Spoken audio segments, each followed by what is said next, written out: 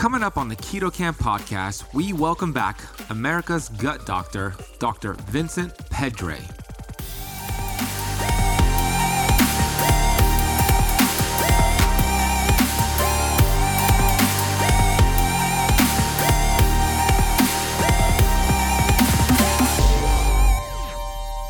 I think as we come out of this pandemic, I think one of the very important conversations has to circle around inflammation, because inflammation is the common denominator to every disease in the body.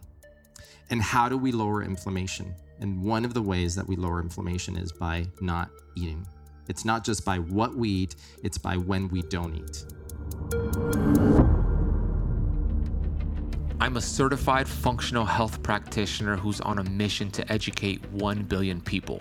I've been obese for most of my life. From rock bottom to the top of the mountain, I am passionate about studying ancient healing strategies like fasting and the ketogenic diet and curating this information on the Keto Camp podcast.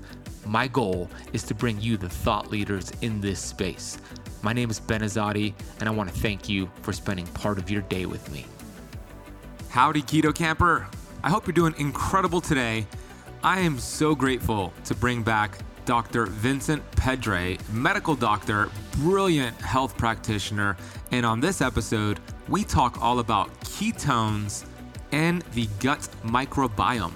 Look, there are some studies out there that show the keto diet can actually cause some gut dysbiosis.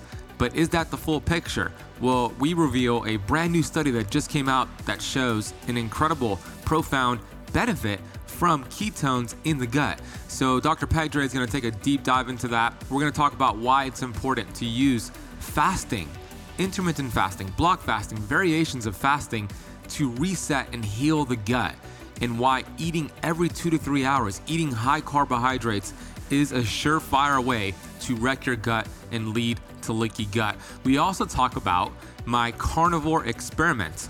Dr. Pedre actually came to Keto Camp HQ for this recording. He was down here in Miami Beach, and I said, hey, why don't we record a podcast? So he drove to Keto Camp HQ. Turns out I'm just about 15 minutes away from his Miami place. So we filmed this in-house. The audio is exceptional because we both had our mics on, headsets on. So we filmed this in-house, and then during the interview, I shared with Dr. Pedre that I was actually in the middle of my carnivore experiment. I believe I was on day 17 or 18 during the interview, and I shared with him that I didn't have any autoimmune flare-ups. My Raynaud's was at bay, my Raynaud's was calm. I was not getting any flare-ups. I was feeling so much better. And he had an interesting perspective to why he thought that was. Why was I getting benefits with autoimmune from carnivore? He's going to lay out his thought process. If you want to listen to the first episode that Dr. Vincent Pedre was on the Keto Camp podcast, that's going to be episode 127. On that episode, we talked about immune health and the digestive system. What are these specific foods that poke holes in your gut, leading to leaky gut, causing a weakened immune system? We recorded that during the quarantine, so it was really relevant, but it's still relevant to this day. So I will put a link for that episode in the notes of this podcast. Go listen to it after this podcast recording. I would love for you to take a screenshot of this episode right now on your phone and then post that on Instagram. I love when you do that. When I see it, I'll share it on my stories and tag Dr. Pedre as well. So my Instagram handle is @thebenazadi and @Keto Camp Official. And Dr. Pedre's is @Dr. Pedre. Dr. Pedre is the author of Happy Gut, which we talk about on the first episode and a little bit about as well on this episode. So I'll put a link for his book in the notes of this podcast, and any of the resources we mentioned you'll find in the notes of this podcast. I want to take a minute here to share the Apple review of the day. This is a 5-star review from Angelica, who turns out to be a Keto Camp Academy member. Here is what Angelica wrote about the Keto Camp podcast. I'm so glad I found you and this podcast. I joined the Keto Camp Academy and can't wait to start. You explain it so clearly that most people like me can understand this process of healing our body so we can heal ourselves by reducing inflammation and being able to lose weight safely. You have so much knowledge. I love you and I feel very blessed to have found you. Thank you for sharing and spreading your knowledge with all of us. Gratitude, Angelica. Angelica, I love you right back, and I'm so grateful to have you in the Keto Camp Academy and to coach you now and hold your hand and guide you to the great land of ketosis and what I call perfect health. I want to thank you, Angelica, for leaving that rating and review. It really does help the show grow. It is oxygen to podcast shows. So for those of you listening right now, please, if you haven't done so already, leave the Keto Camp Podcast a rating and a review on Apple Podcasts. I want to encourage you to head over to our YouTube channel, youtube.com/KetoCamp, if you want to watch the video version of this interview with Dr. Pedre. We actually live streamed this, so it could be found back on my YouTube channel on the video feed. Go to youtube.com/KetoCamp to check that out. Okay, let's welcome back the amazing, the brilliant Dr. Vincent Pedre. Dr. Pedre is the medical director of Pedre Integrative Health and president of Dr. Pedre Wellness. Dr. Pedre is a board-certified internist and functional medicine certified practitioner in private practice in New York City since 2004. Dr. Pedre is a sought-after speaker and writer on sustainable health, prevention, and integration in functional medicine. All right, everybody, I'm excited to do a podcast interview with my friend, Vincent Pedre, Dr. Vincent Pedre, who is the author of this fabulous book right here. I know it's backwards or sideways on Instagram, but it's The Happy Gut. And this is a phenomenal book to understand how the gut works. What are some foods to heal the gut? And we did a full interview on this, episode 127 of the Keto Camp podcast, where we talked about the immune system and the digestive system and what's the relationship there. Today, Dr. Pedre is here in beautiful Miami, Florida, where he spends part of the year, and he's at Keto Camp HQ. So thank you for coming by. Absolutely. What a pleasure to be here with you. I'm excited, man. I'm glad we connected. So hello, everybody on Instagram and YouTube. And I have to say, this is my first podcast that I've ever done in person. Wow. With someone. I'm honored to be that person. All right, so let's get this started. I would love to start with the problems that can happen, and I see it all the time, when you're eating too frequently. That standard American diet every 2 to 3 hours. What's the issue with that? There are several issues. First of all, from the perspective of the gut, you're not giving your gut that time that it needs to rest in between meals. And when I say that is that after every meal, there is a little bit of a postprandial, what we call endotoxemia. And that can vary by the types of foods, the types of fats that you're eating. But there always is a little bit of postprandial endotoxemia, and it can be worsened if you have leaky gut, which we'll talk about. When you don't eat, you reduce that endotoxemia. So you're giving space for the body to be able to do kind of its cleanup work, to reduce inflammation, to be able to rebalance itself. And we also know that when you eat excessively, we're eating too frequently in our modern lives. Even if you look historically at the number of meals that people ate 50 years ago compared to now, like it's used to be, just 3 meals a day, and now it's like 5, 6 meals per day. You're not giving your body that time to allow your blood sugar to drop, to allow your insulin levels to drop, to allow that internal balance to happen that improves your sensitivity to a very important hormone, insulin. Now, interestingly, it's also related to the gut microbiome. So there is a circadian rhythm to your gut microbiome. And I've looked at studies with this where they see that there are different phyla, different groups of gut bugs that are active at different times of day. And they thrive by having a rhythm. And if you disrupt that rhythm by eating at odd hours every day, like changing the time, one day you have lunch at 11 in the morning, another day at 1, then you don't eat till 3, that can really disrupt that. And also when you go through, like people who travel across time zones and you're changing the hours that you eat, that can throw off that internal circadian rhythm.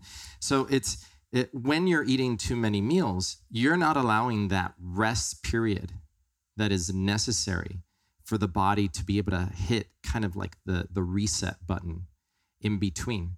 And we're not meant to be under an influx of calories continuously throughout the day. And I know that was the lore back in like the 80s, 90s, like the way you lose weight, or also like in the weight building world, the way you gain weight is you have to constantly eat throughout the day. And even that is shifting in that world, where they're realizing that you eat discrete meals and in between you give your body that rest. And we can tie it into many levels, but so important for the gut to have that moment of fasting. So not just intermittent fasting, but the fasting that happens in between meals is really important. And during that time, your body does some cool things like make ketones that sharpen your brain. And that's a whole other message for a society where a lot of these meals are meals that are high in sugar, high in refined carbohydrates, or if you're eating snacks in between meals, they might be pretzels, they might be crackers, they might be a pastry, so we need to reshape. It's great that you're asking this, because I think as we come out of this pandemic, I think one of the very important conversations has to circle around inflammation, because inflammation is the common denominator to every disease in the body. And how do we lower inflammation? And one of the ways that we lower inflammation is by not eating. It's not just by what we eat, it's by when we don't eat. Well said. And when you practice a low carb or even a ketogenic diet, it makes it easier to not have to eat every 2 to 3 hours, because you're not spiking that glucose and insulin. So it's not going to dramatically drop, which is going to result in you wanting to have a handful of almonds or even something worse than that. I have a colleague, his name is Dr. Don Klum, and he did a survey on hundreds of patients to see how many times per day are these patients eating. And his definition was anytime you raise glucose and insulin, right? So any kind of snack. And the answer was 17 to 21 times per day was the average. So they were in this constant fed state, like you just said. A lot of people have this thought process that I need food to give me energy to get through my day. Can you talk about how much energy is produced just to process food and how it's actually taking energy away from you?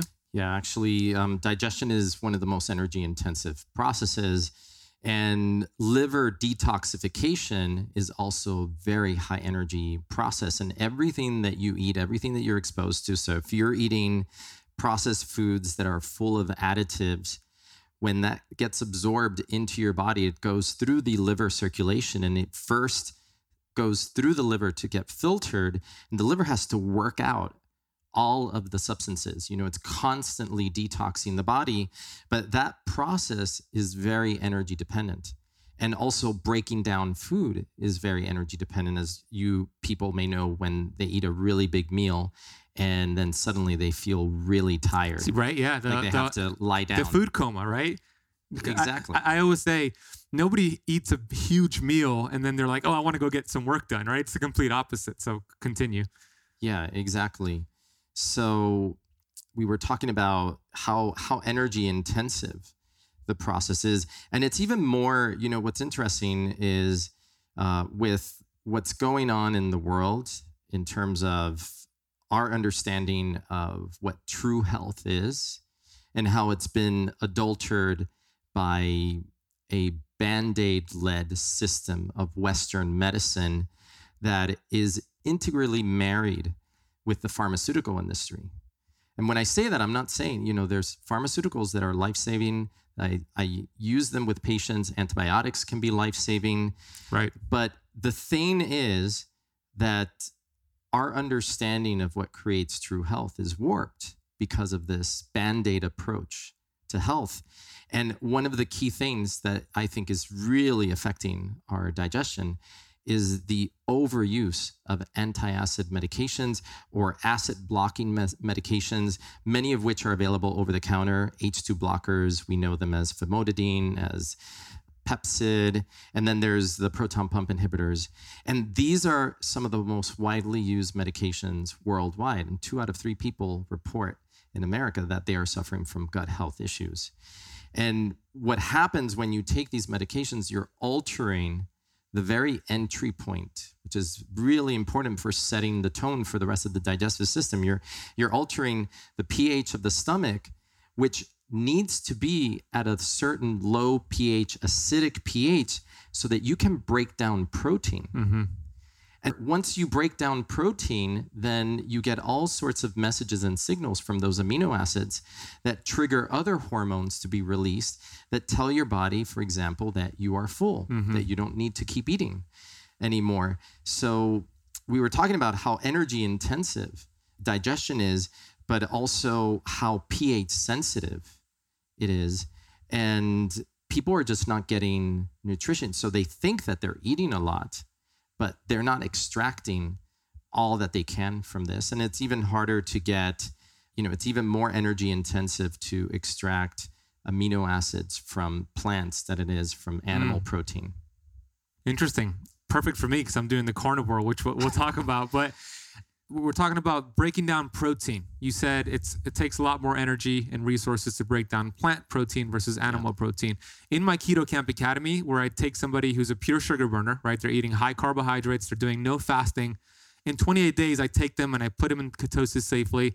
I always recommend having more protein because it helps satiate them, right? Cholecystokinin, peptide YY, all these hormones that you talked about that helps you feel full. However, like you said, if you are not digesting and breaking down that protein, it's not going to really work. So what are some tools and tips you can share to help break down that protein? Well, first of all, let me tell people, how would they know if they're not breaking down protein properly? And a very simple way is, say you eat something protein, maybe you eat chicken, maybe you eat beef.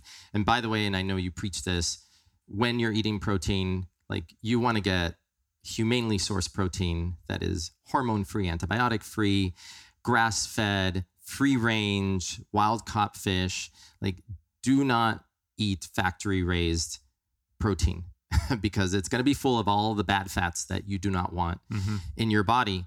But when you eat these proteins, if you feel like you have a sudden feeling of fullness, and that fullness can feel, sometimes the patients will use like, it feels like my food is like a brick in my stomach. Or another sign is burping after a meal, and it starts immediately after a meal. You get gassy. These are signs that you're not making enough stomach acid. So that protein is sitting in the stomach and it's fermenting, but it's not breaking down how it should.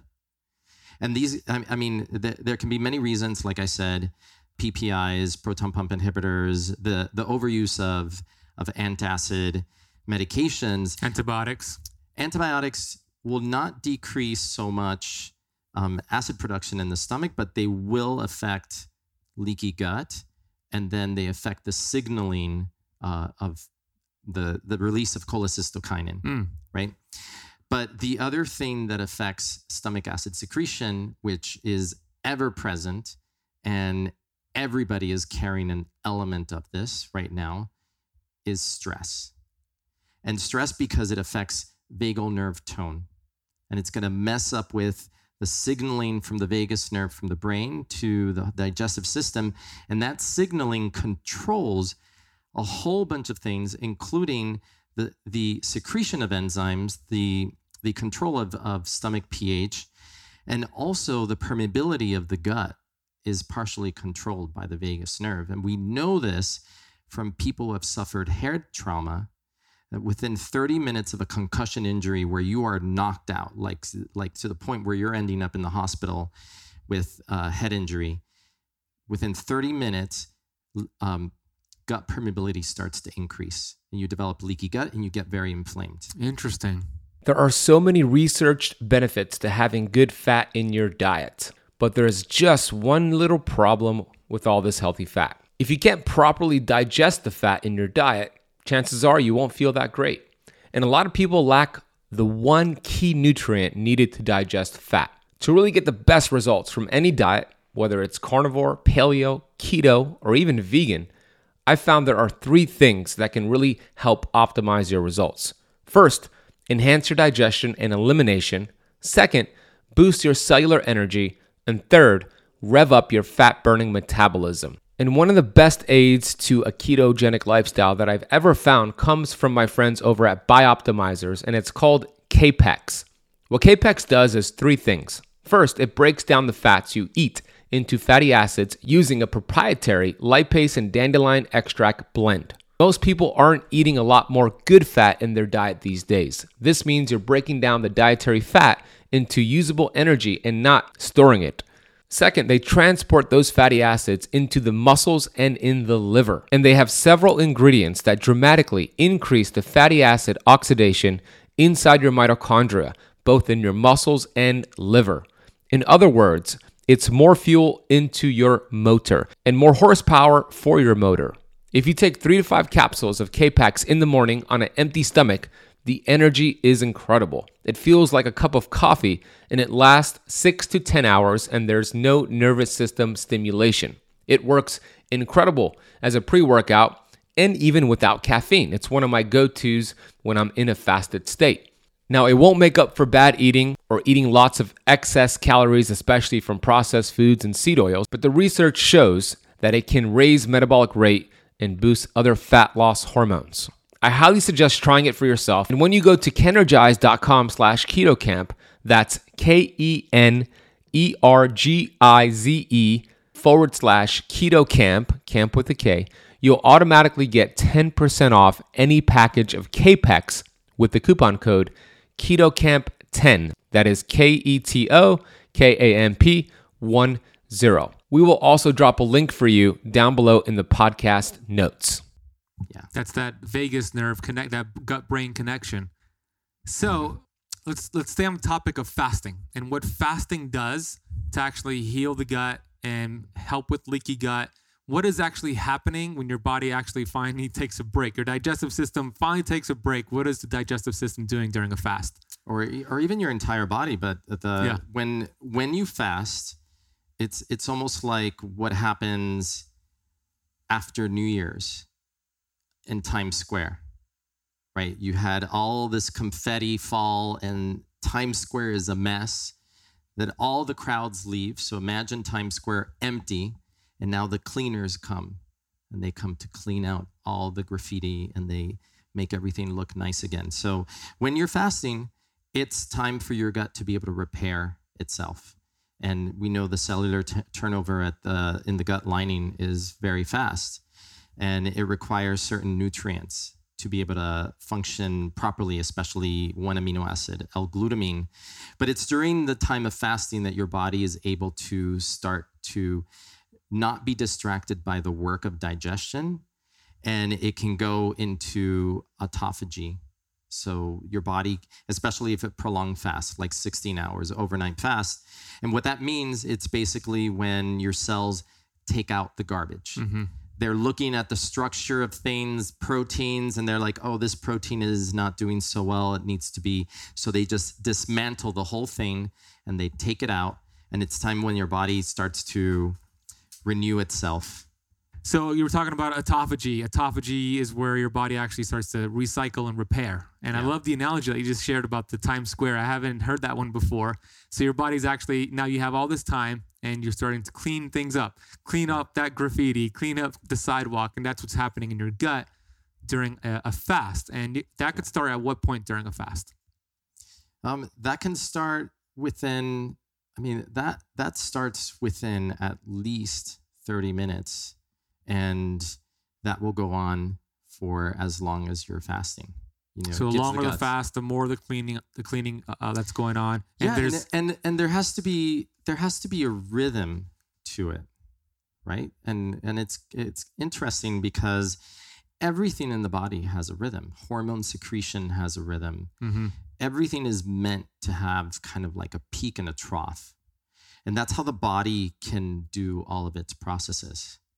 And when you take away those rhythms from the bodies, we see people like, for example, whose circadian rhythms are reversed because they're staying up late. Then their cortisol starts getting higher at nighttime. And then they get to the point where they're wired, they're tired, but they're so wired that they can lay down and their body feels like it wants to go to sleep, but they just can't fall asleep. And in that hyper-wired state, so you're kind of like over-sympathetic, that's kind of a message to your body that it's under alert. And the next thing that happens is your gut stops. It's like, okay, it's not time to digest. It's time to get ready to run. So we're going to put a pause to everything. The person might feel it as constipation, like they're just chronically constipated. They can't go to the bathroom. Their body has lost the ability to self-regulate. And it's partially because they're not activating more the parasympathetic. They're not getting the vagus nerve to fire. So it's not just fasting. It's so interesting that fasting has always been, if you look in history, fasting was connected to religions. Yeah. Right? Every religious group has some form of fasting. And it was part of a way to evolve mentally, like to evolve your awareness, your understanding of things, because during fasting, it's like hitting that pause. It's almost to me like I meditate, and I've actually gone back to a lot more meditation during this extended quarantine. That's been one of the gifts of the quarantine is creating space for things that, and I don't know how other people feel. I wonder how they feel about that. But I found, and I've talked to a lot of friends about this, that they actually found that it created space for things in their life. But the reason I bring meditation into the picture is because when I meditate and I use the breath as part of that, I pause. I do breath holding at the peak of inhalation, and I do breath holds at the bottom, at once my lungs are empty. And sometimes I do box breathing, and I change that, and I do all sorts of breath holding. To me, the breath hold is the same as fasting for the gut or for the body, because it's that moment of stillness that allows for this expansion and this healing to happen when you connect to something greater than yourself. But it's almost to me like if you're fasting, then the next logical thing is to incorporate some sort of mindfulness practice that activates your parasympathetic nervous system. Because when you're more in your parasympathetic, you're not going to be so fluctuating like on a roller coaster where you start becoming anxious because you haven't eaten yet and you want to eat your next meal. And anybody who's been on a very carb-driven diet, you know what that means. Like you eat one meal, you rise on that sugar coaster, I call it, and then it starts dropping. And your body goes into all these reserve, almost like hits the emergency button. Yeah. And you get your cortisol goes up and it's saying, pump up the blood sugar. It's dropping too fast. And then your insulin kicks in. And it's like, eat, because now your insulin's going and you need some carbs. And when you're fasting, and doing it the right way, right, which I'm sure we're going to talk about, getting into ketosis, eating the right amount of fats so that you're kind of like in this even keel state. And then on top of that, to then be able to use that as the wave to enter into mindfulness, into breathing, into nurturing more of that parasympathetic state in our bodies, because it's so important to do that, because the parasympathetic state is the state in which we heal from all sorts of diseases. We do not heal in the sympathetic state. And the truth is that in our modern society, we're too much in the sympathetic. Especially this year. And especially in 2020. And we're not enough in the parasympathetic state. And I hope that there's going to be an awakening through this, that to see all the interconnections, between diet and mindfulness and mindset and how we live our lives, that we've been running ourselves ragged for years. I talk a lot about that as well. I love it because you're right. It's about having a proper balance between the sympathetic, which is great because it gives us the energy. It helps us get things done when we need to. Yeah. But then that rest and digest, the parasympathetic. So even doing things like watching funny TV shows every single night, right? Watching like 30 minutes and getting that oxytocin boost, petting your dog like you were petting my dog here. He was getting nice and comfortable. These are ways to activate the parasympathetic nervous system. It's finding things that you enjoy doing, the breath work, the meditation, the long walks, whatever you enjoy doing, do more of it. And I agree. I think a lot of people are forced to have more time and they're using that time for things like this. Look, if you find yourself with more time, you can either waste it or you can look at it as a gift and decide, how am I going to use this to better myself? Even when you bring up fasting, what if you don't have to think about eating all the time? Right. Such a burden off your shoulders. And now you have this space in which you can dedicate to other things, to accomplishing other things in your life, or just to being more present. Mm-hmm. I haven't eaten today. It's 4:43 p.m. in the afternoon, and I worked out today, and I went upstairs and did two kind of workouts today, and I haven't eaten anything, right? Because I knew that I had this interview, I had a lot of work done today, and I wanted to be focused and present because it also takes blood flow away from the brain to digest food to your gut. So when you're fasted, when I'm fasted, I have that for the task at hand. So I just want to acknowledge some of you on here. Gloria says she feels better with fasting. Abby says, I feel full without feeling bloated with fasting. Deborah says, very much so. Fasting has been great with digestion. So we have Nebraska, we have Florida, Colorado Springs. Maria says, meditation is great. Monica is in Florida as well. We're here in Miami, Florida. And Mona, who's in my Keto Camp Academy, is checking in from Sydney, Australia. Oh, awesome. Thank you all so much for joining us today. We really appreciate that. So yeah, we talked about ketosis. And the way I teach it in my academy is, let's get you keto adapted first. Because if you go into fasting too soon, what I've seen is it's not so fun. It's like you wouldn't be a couch potato for 10 years and then hear about CrossFit and say, I'm going to do a CrossFit workout tomorrow. You're not going to get through it. You're going to feel like crap because, like you said, when you have been eating every 2 to 3 hours for 20 years, you've been doing this. You're a sugar burner, which I was myself. Yeah. And then you go and you say, I'm going to fast tomorrow until noon. The brain is going to send the body intense signals for sugar, for carbohydrates, because you don't have that flexibility to go from burning down your glycogen reserves to your fat stores. So it starts with doing some keto, and that's how I teach it. So what are the benefits of keto with combination of fasting for the gut? And then we'll get into that cell study that you mentioned earlier. Yeah, so I think that'll tie us into that study, which is really fascinating because, we talked already about the importance of rest for the gut. I think there's so many diets out there that emphasize like what to eat. And we also, the missing part of the conversation is not even food, it's not eating. It's having that space. And I was talking about leaky gut. So let's briefly talk about the connection between leaky gut and inflammation, the key connection. So what is leaky gut? So we understand that our gut is a border that allows for the nutrients that we break down through our digestive process to enter our body. And those nutrients, some of them enter through active transport, minerals, glucose and stuff. And then we have amino acids and we have fats that come in through all different processes of digestion that are supported by what the stomach does, what the gallbladder does, what the pancreas does. So it's a system that requires a lot of harmony between the different systems. And then, so you want the gut permeability to be just right, but you don't want it to be hyperpermeable.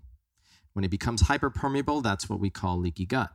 One way that I explain it is, imagine that you have a coffee filter and you put coffee grounds in the filter, and you put the hot water through, and then on the other side comes this clean water that has been infused with the essence of the coffee, but none of the coffee grounds. Now imagine that I poke some holes in that coffee filter. And now when you pour the hot water over it, you're not just getting the clean, coffee infused water, but now you're getting coffee grounds in your coffee. And who wants to drink coffee grounds? Well, when you have leaky gut, what's happening is things that are not supposed to get through the gut barrier are getting through. And some of these things are partially digested proteins. And if they're greater than, I think it's about 8 to 12 amino acids in length, they're going to be big enough to provoke an immune response. Then you get something called lipopolysaccharide or endotoxin that comes from gram-negative bacteria in the large intestine. And that is one of the biggest instigators of inflammation in the body.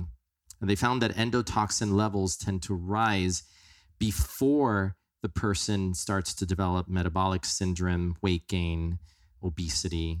Autoimmune? And well, yes, because lipopolysaccharide endotoxin basically activates inflammatory pathways that are found in almost every cell in the body. And we know that there are receptors. So the lipopolysaccharide, so this is the connection between leaky gut and inflammation and metabolic syndrome and diabetes in the body, is the lipopolysaccharide connects to a receptor called toll-like receptor 4. And that receptor is found on immune cells, but it's also found in the liver. It's found in muscle tissue. It's found in the brain. So it's found in a lot of different tissues in the body. And what happens when it binds to that toll-like receptor 4 is that it activates this whole cascade through a pathway called the NF-kappa B pathway. And that turns on all these inflammatory genes that get expressed inside the cells.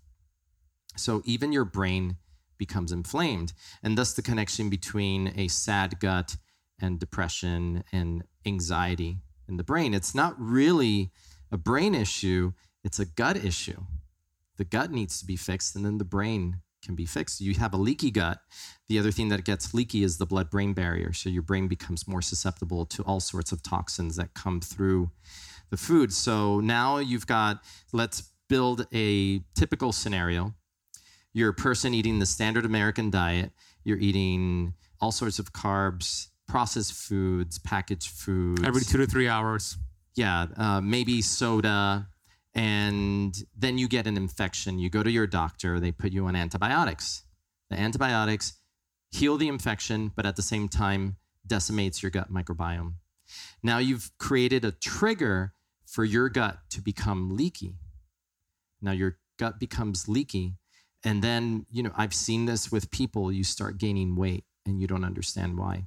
You haven't changed anything. You're exercising, you're eating the same, but you're eating the same inflammatory diet. It's now you have changed the environment in your body. So now it's even worse. Now add to that stress, alcohol, all the other things that we deal with.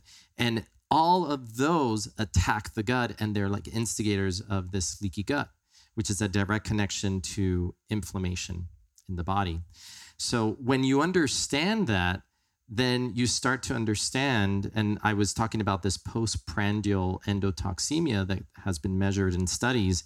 So after you eat, you have an influx of endotoxin, and it can be dependent on the type of meal.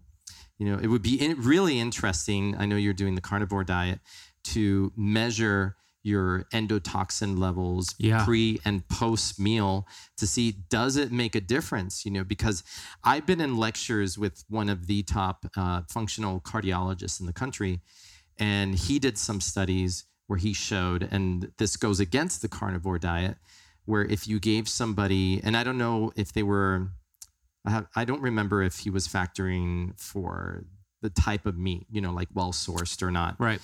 But if you gave someone a burger with a bun, you saw this big rise in endotoxin level. Now, if you gave them just the burger with broccoli, you did not see the same rise in postprandial endotoxin. But there is a connection, but there still always is a certain rise of inflammation after you eat. And it's going to be worse if you have leaky gut. So healing leaky gut is a very important key part of anybody doing any of these diets. And one of the ways that you allow the gut to heal is by not eating, by just giving the gut the break that it needs. If it's constantly working, it's like it's so distracted that it doesn't have time to do the healing work. You know, and I'm a prime example of this because as a child, I was put on 1, 2, 3, possibly 4 rounds of antibiotics every year of my teenage years. Wow. And I was eating dairy, bread, wheat, you know, all sorts of inflammatory. We had no concept of what was an inflammatory meat or how meat was raised when I was growing up in my family, and it just wasn't common knowledge. And so I was constantly sick. And it's the same idea. My gut was fighting a war continuously with all the foods, and I had leaky gut, and my immune system was so distracted that anything that came into my body through my nose, through my airway, through my throat, it didn't have the reserve. So I would get sick whenever somebody was sick around me. You know, it's the same thing. So providing that space, allowing that space for the gut to heal, and also taking out, you know, so the other element of this is taking out those inflammatory foods, which I know that you do, and that's part of what you preach. Is so key and important, is like redefining our philosophy of what is the right thing to eat. You know, is it okay to eat a bag of potato chips? You know, what does that do for you? Well, it doesn't do well for the gut, and it doesn't do well for inflammation. I want to take a quick break here to share with you about the dangers of taking fish oil. I know, shocking. I was somebody who took fish oil every single day for years. And then I came across a ton of research showing the dangers of consuming fish oil. I immediately found an amazing product called Pureform. Pureform is a plant-based omega. And the cool thing about Pureform is that it is uniquely processed with nitrogen to preserve it and make sure it does not oxidize. These essential fatty acids are cold pressed, and you get the proper balance of omega-6 and omega-3 to feed your cells what it desires. We know that life begins and ends at the cell membrane. And when you have the proper fats, the building blocks for those cell membranes, all of a sudden, your fat-burning hormones can do its job. So you lose weight. All of a sudden, your cells produce energy, so you feel good. So we know that cellular health is key for performance and longevity. So I've been taking Pureform every single day. My dog takes it every single day. So does my girlfriend and my mom. This is how much I love the product. If you want to get your bottle delivered to your door, head over to purelifescience.com. Check them out. Order a bottle or two, and you'll be amazed by how you feel after taking this just after a few days. That is purelifescience.com. Use the coupon code BEN4 to apply a $4 off coupon. That is BEN, B-E-N, and the number 4. International shipping is available. Okay, let's go back into this episode of the Keto Camp podcast. So speaking of those foods that are inflammatory, in my academy, I talk about they're keto foods, but I tell the members to avoid them at least for 28 days. So dairy, pasteurized dairy, I tell them to get out of the diet. They could have raw grass-fed dairy. That's okay. Lectins, like such as goji berries and eggplants and tomatoes, I have them get rid of that for 28 days. I have them get rid of actually spinach and almonds because they are higher in oxalates for 28 days, and legumes like peanuts and chickpeas. Anything else on that list that you would add, just to maybe go 28 days without to see how your body reacts? You did say grains, right? Oh, and grains, correct. Okay. Yeah, that's definitely, well, that's there because we're doing keto, so for sure. Just making sure. All grains, I mean, whole wheat, all that, because people think that whole wheat is heart healthy and all that, but we're talking about that. That's included in there. Yeah, we know that speaking about leaky gut, that gluten is an activator of the signal within the gut that opens up those connections between the cells that line the gut, those connections which are called tight junctions, and they're quite complex because they're multi-protein complexes. But you can think of it as basically these Velcro-like connections that seal the gut. And gluten has been found to activate a molecule that controls the strength of that connection, almost like a dimmer switch, like dimming the lights, Like you can make them brighter or dimmer. So gluten will cause the release of zonulin, which is that Sounds signal. like a superhero. I know, right? Yeah, but zonulin is not the superhero you want. It's the evil. He's actually the evil guy. It's the evil guy. It's the bad guy. And what happens is it loosens the connections between the cells. You get leaky gut. And they found that this happens regardless of whether you have celiac disease, which is about 2% of the population. If you're non-celiac gluten sensitive, like me, which is about 10% of the population, I would argue that it's probably more than 10% of the population. Or if you are normal, it did not matter if you were normal. You did not get the same degree of activation, but you did get some activation and causes a bit of a change in gut permeability. So yeah, wheat gluten would be another important one. Are there any hidden ones? I mean, you have a video on your YouTube channel, which there's a link down below on YouTube for all of his information in his book. It's all down below. You got to go check out Dr. Pedre. He's brilliant, as you can see and hear. What is this never eat this vegetable video? Oh, yeah. That's a catchy one, right? We're talking about corn. Corn is the source of a lot of hidden sugars. Corn is used to extract sugars that are used in a lot of other processed foods, like dextrose, maltodextrin, high fructose corn syrup, which was being placed in so many different drinks. But corn, especially in this country, is 95% genetically modified. A lot of it has been modified to be able to withstand the effects of glyphosate, which is a very powerful pesticide that is basically the way its mechanism of action is it chelates minerals. And what that means for everybody out there, what is chelation basically means binding. So when you bind a mineral, you chelate it, you have just made it unavailable to the plant.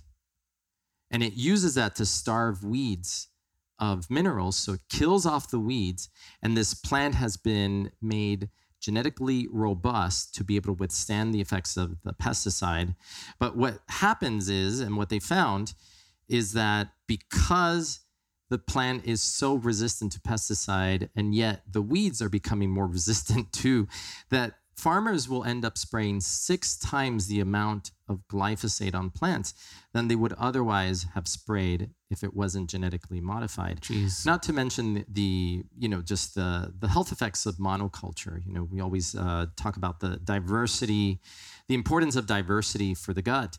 And we fool ourselves to think that we are going to solve food problems by creating one plant. I mean, diversity is what creates robustness and resilience within the evolutionary world. That's why we don't have just one type of bird. We have a huge variety of birds. We have all types of plants. When I traveled to Peru, I was shocked to find out that there are over 100 different types of corn there. And there are over 100 different types of potatoes and sweet potatoes. Wow. Like there is this huge diversity in food that we don't recognize in the US because we think that corn is just that corn that you get, and you don't realize that it can come in all different sizes. It could be different colors. It could be purple. But that is the reason that particular food is that one vegetable that you should avoid. And of course, we could argue for that there are other ones too. Soy is another big one because it's genetically modified. And turns out, I did not know this because you thought the U.S. is also a big exporter of soy. Hey Keto Camper, I want to interrupt this episode real quick and let you know about a product I've been using to reduce inflammation and to get better sleep. When it comes to the CBD space, it is like the wild, wild west. And the company I've discovered is Dr. Phillips Formulations. It is pure, safe, potent, and yes, it's formulated by a doctor. They bring over 20 years of medical experience to their CBD oil. They have a proprietary formulation which combines pure, high-quality ingredients with the knowledge of a board-certified physician. They have tinctures that are internationally certified for non-GMO. And here's what they also have: keto CBD fruit chews.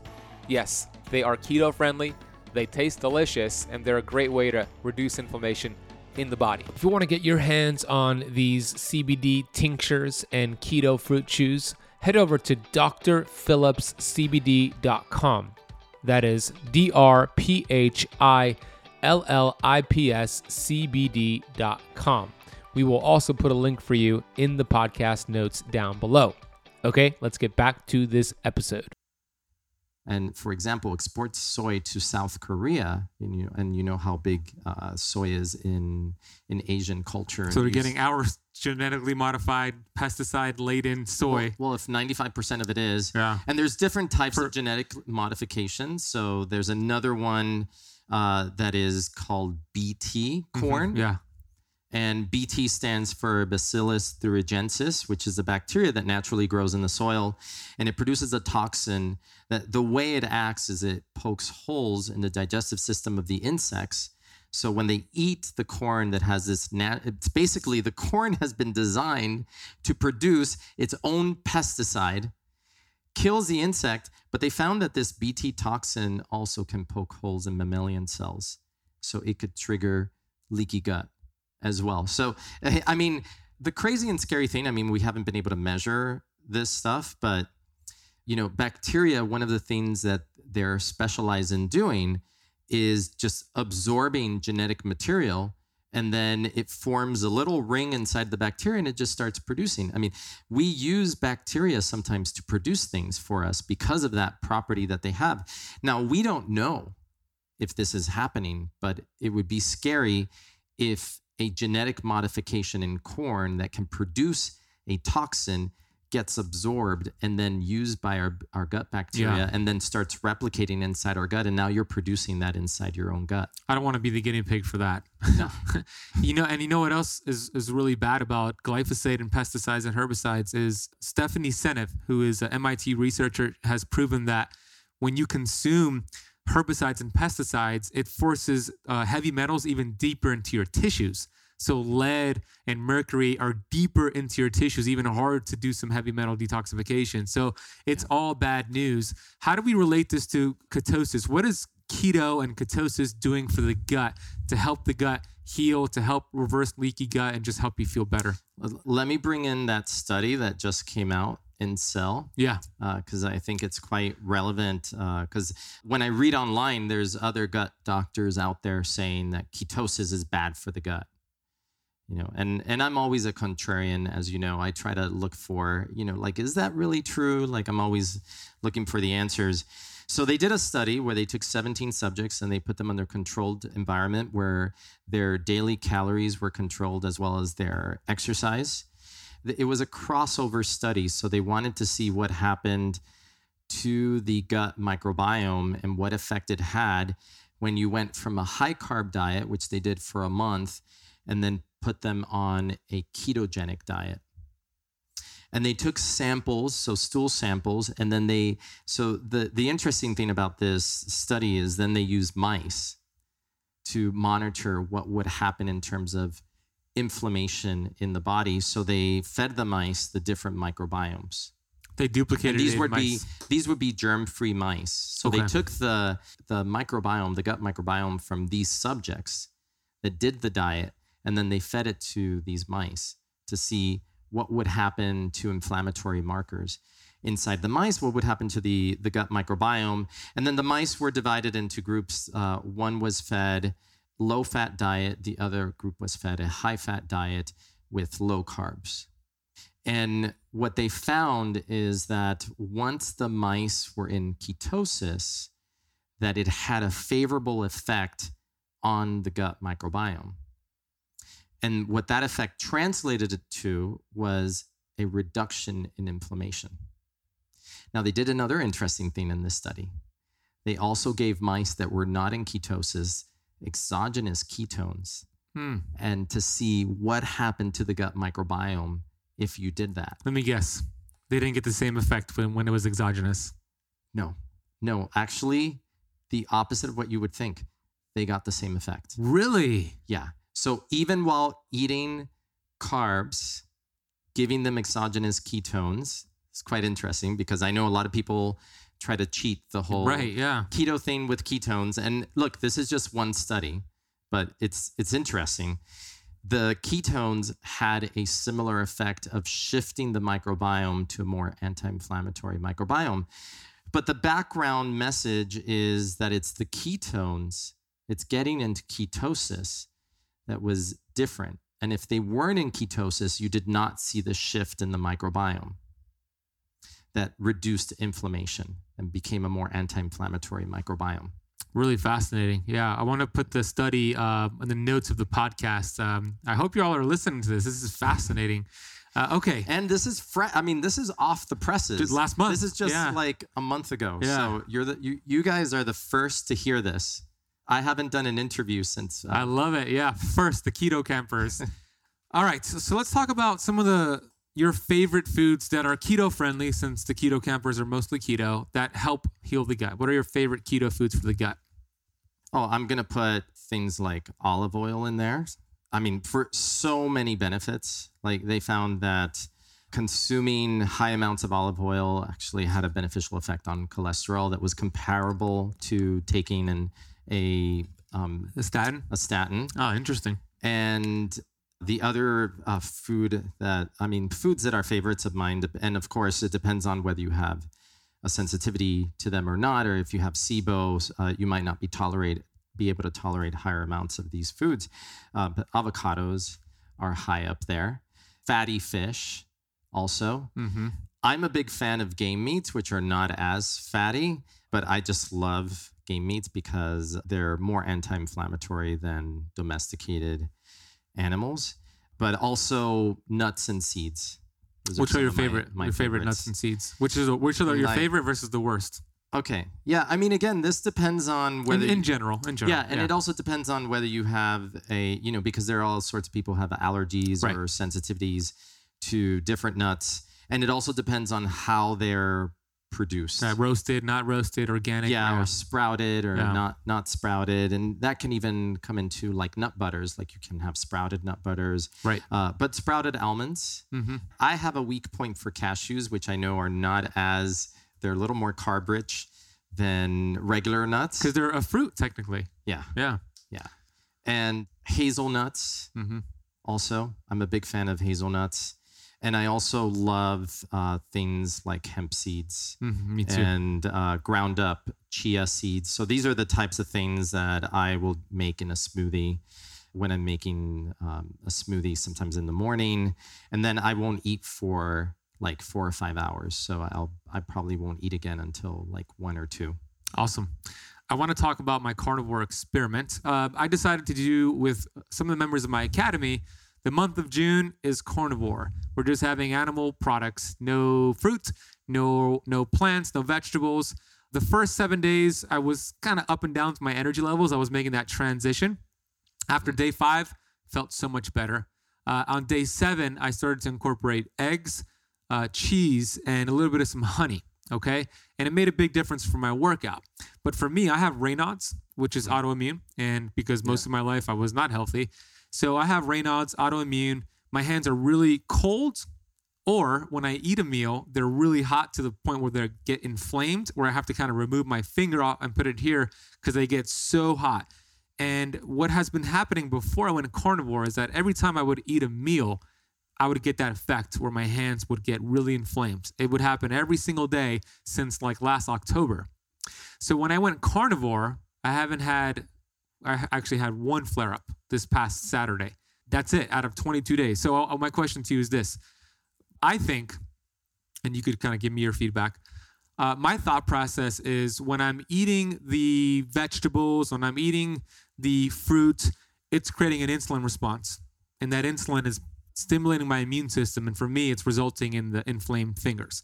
Now that I'm doing carnivore, I'm not really getting a glucose or insulin response. I'm having just protein and fat, and I'm not getting that response. Can I ask you a question, though? Yeah. Because I know there's different ways you could do carnivore. So my question is, are you incorporating organ meats in your carnivore? I'm supplementing with it, yeah. Okay. Yeah, because I think that's important because then you're getting a broad spectrum of essential minerals by doing that. You're right. That's the right way to do it is nose to tail. I just don't like to I can't really stomach all that stuff. So I'm eating some.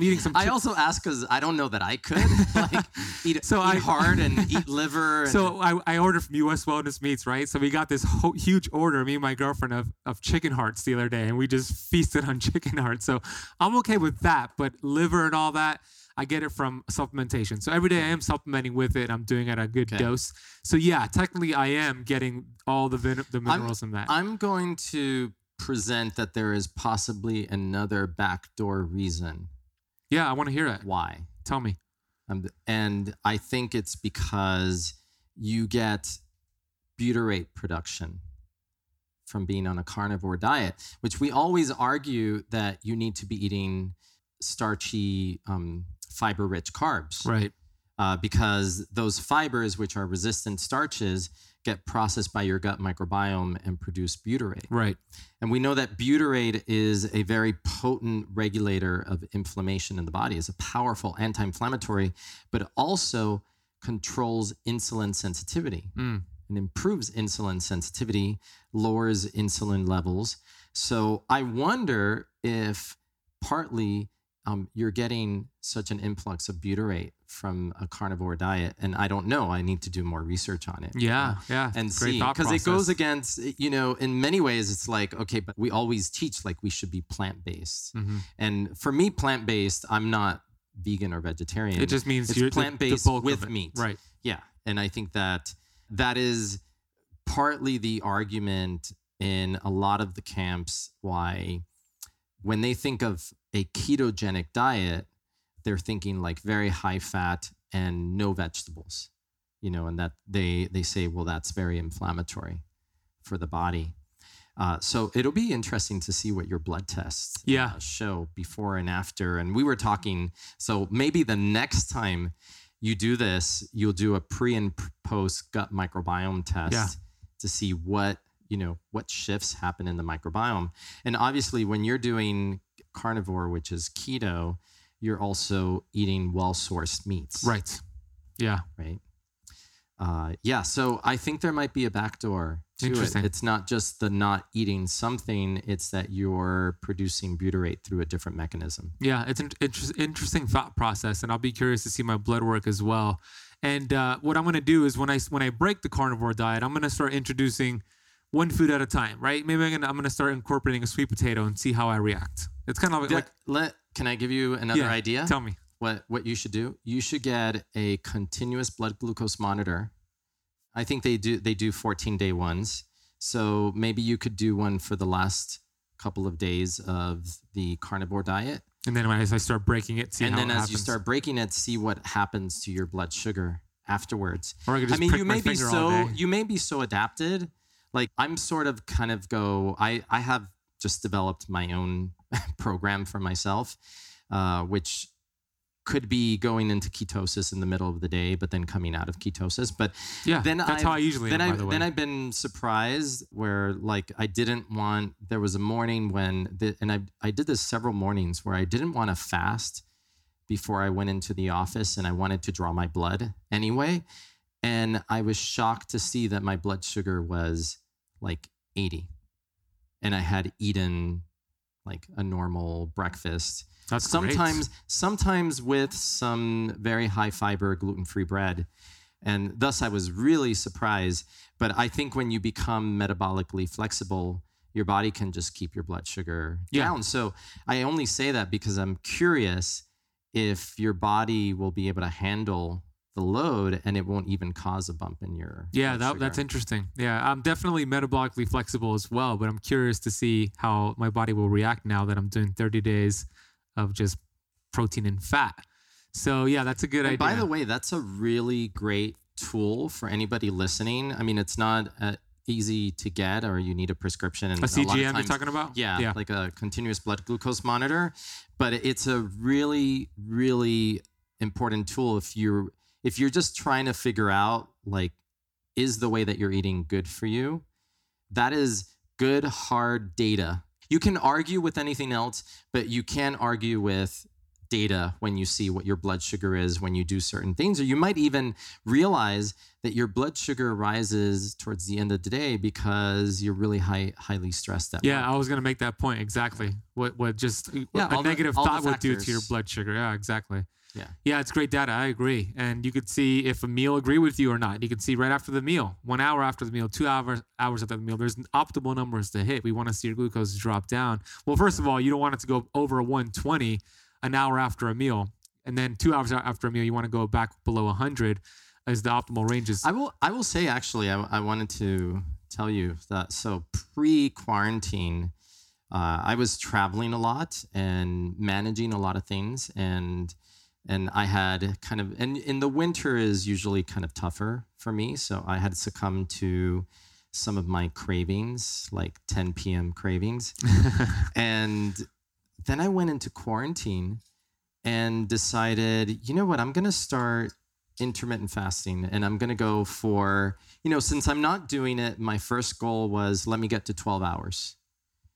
And before that I was doing like once a week, like I would do 14, 15, 16 hour fast, but only once a week. Just water. Yeah. Okay. Yeah. So yeah, I decided, let me see if I can switch this and not have that snack. Obviously being very conscious of what I ate for dinner and making sure that it had the right proportion of fat so that I wouldn't be hungry, but also not being so stressed.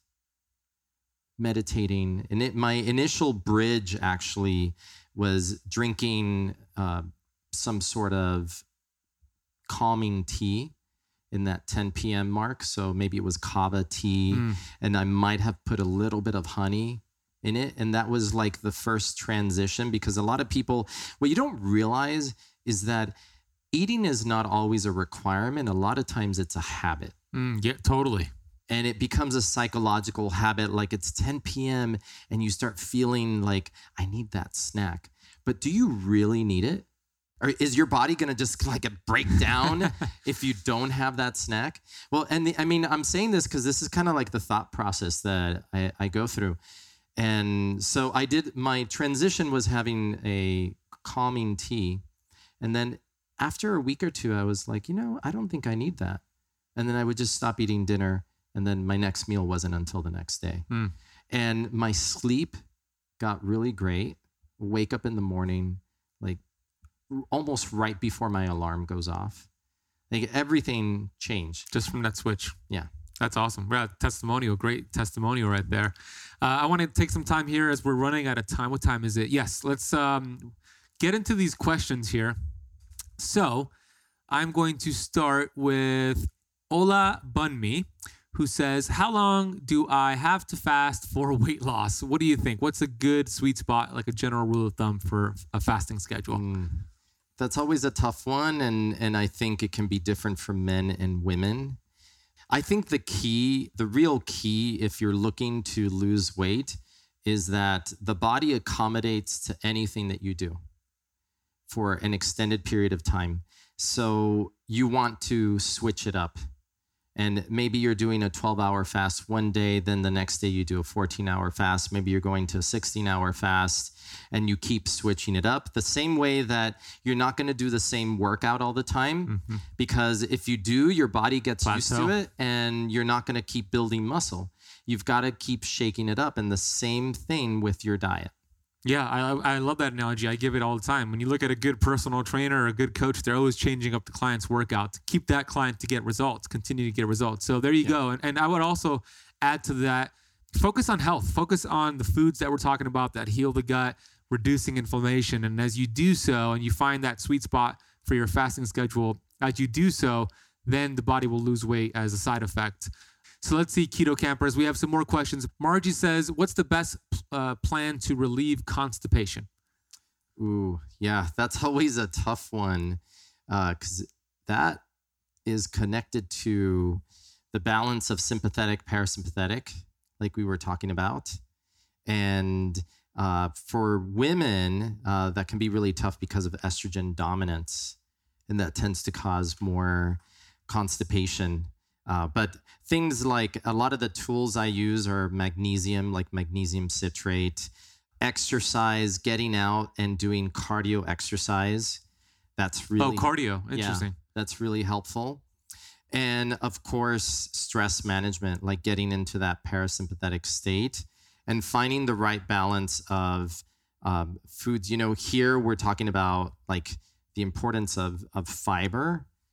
So in someone with constipation, maybe they're not getting enough fiber in the diet and they need to increase their fiber intake, but also developing a rhythm to the eating and being kind of regular with it and not eating throughout the day, because that confuses the digestive system. So the digestive system, we talked about this at the beginning of the podcast, you need to give it a rhythm. Yep. And if you're eating continuously throughout the day, then you're going to confuse your digestive system. It's not going to know when it's time to rest and digest and move.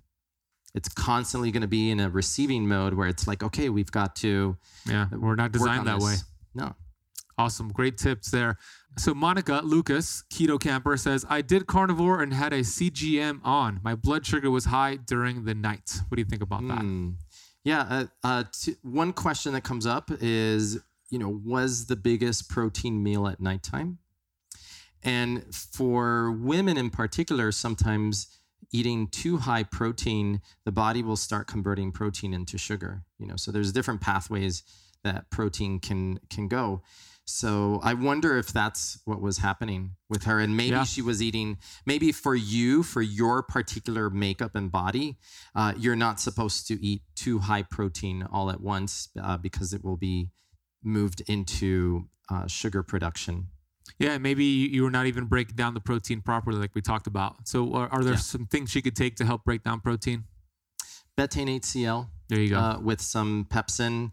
You can also take gentian root as a way to stimulate stomach acid secretion and bile secretion. Yeah. So there's different, you can take digestive bitters as well. You can even just very simply just put some apple cider vinegar, a tablespoon of apple cider vinegar in a cup of water and drink that before a meal. So there's different hacks to improving stomach acid secretion and digesting protein better. Yeah, there's also just by smelling rosemary, thyme, and I think it's oregano, it stimulates those stomach acids and bile production just by smelling it. So if you have essential oils or if you don't have to consume it.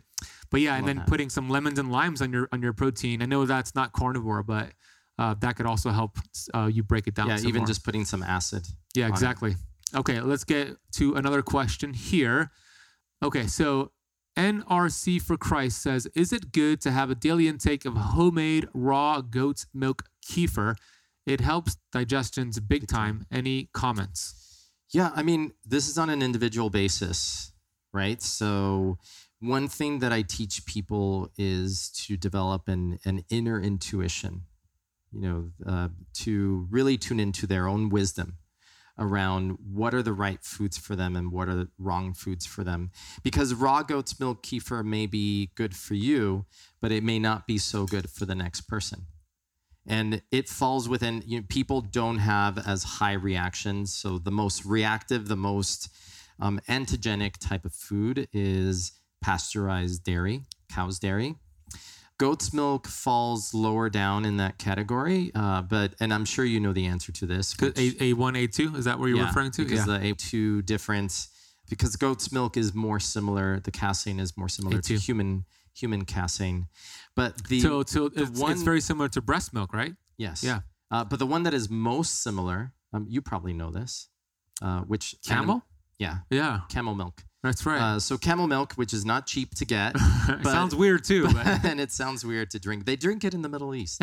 But camel milk is the closest to human breast milk and is actually very big in the autism community as a way to help heal kids with autism who have multiple food sensitivities, because it's anti-inflammatory and it actually helps improve insulin secretion. Interesting. But again, it's very individualized. And I like that it's raw, that it's goat milk, and it's kefir. And it seems to be working for you. Yeah, and kefir has already, when it's been fermented like that, it's reduced the amount of lactose within the milk. So it makes it easier, the digestion. And I actually used grass-fed kefir-like milk actually from from Sweden, I think it was, when I was recovering from parasites earlier this year.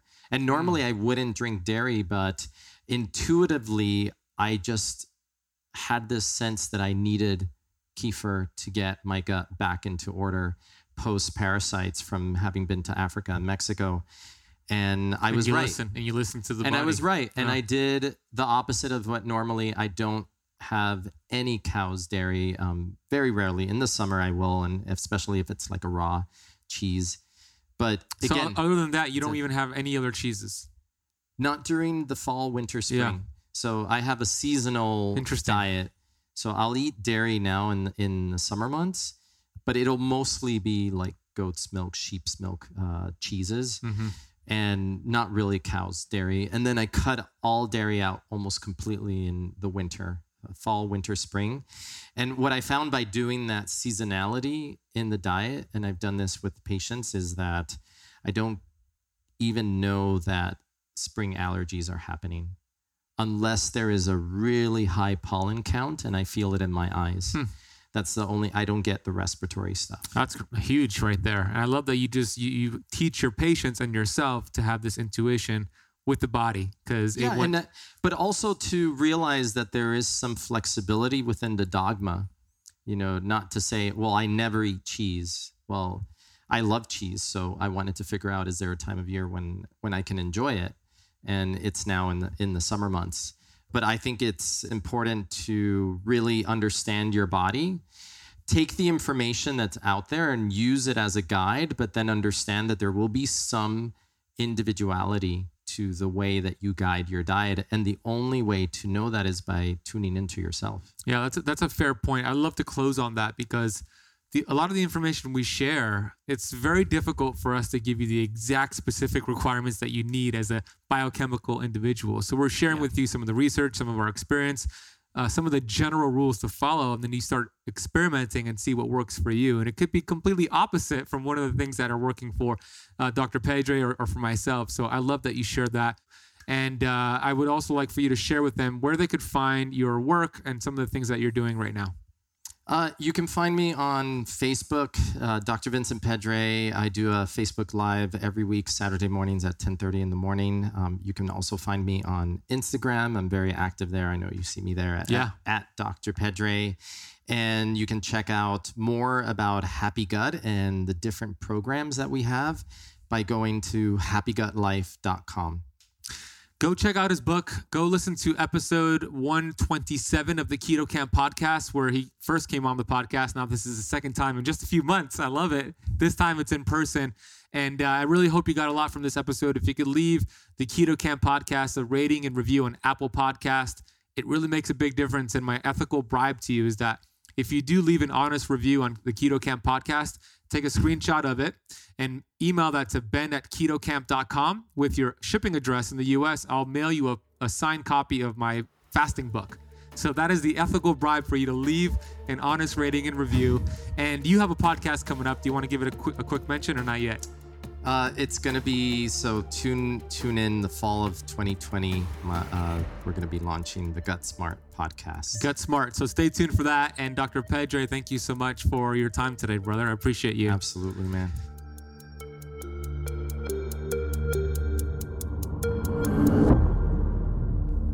I really hope you enjoyed that discussion with Dr. Vincent Pedre. Be sure to go get his book, Happy Gut. I'm going to put a link for you in the notes of this podcast, and go listen to episode 127 with Vincent Pedre when he was first on the show, where we talked about leaky gut, the immune system, that entire connection, which foods to avoid, which foods are better for you, and so much more. Go listen to that episode. We'll put a link for that as well down below. If you haven't listened to that, you got to do so. Go take a screenshot of this episode of the Keto Camp podcast and post it on Instagram. Shoot me a tag, and when I see it, I'll share it at the Benazati, at Keto Camp Official, and at Dr. Pedre to tag Dr. Pedre. Please leave the show a rating and review on Apple Podcasts. If you want to watch the video interview I did with Dr. Pedre, head over to youtube.com/KetoCamp and watch that live stream. I thank you so much for listening to the entire episode. You'll hear me on the next one.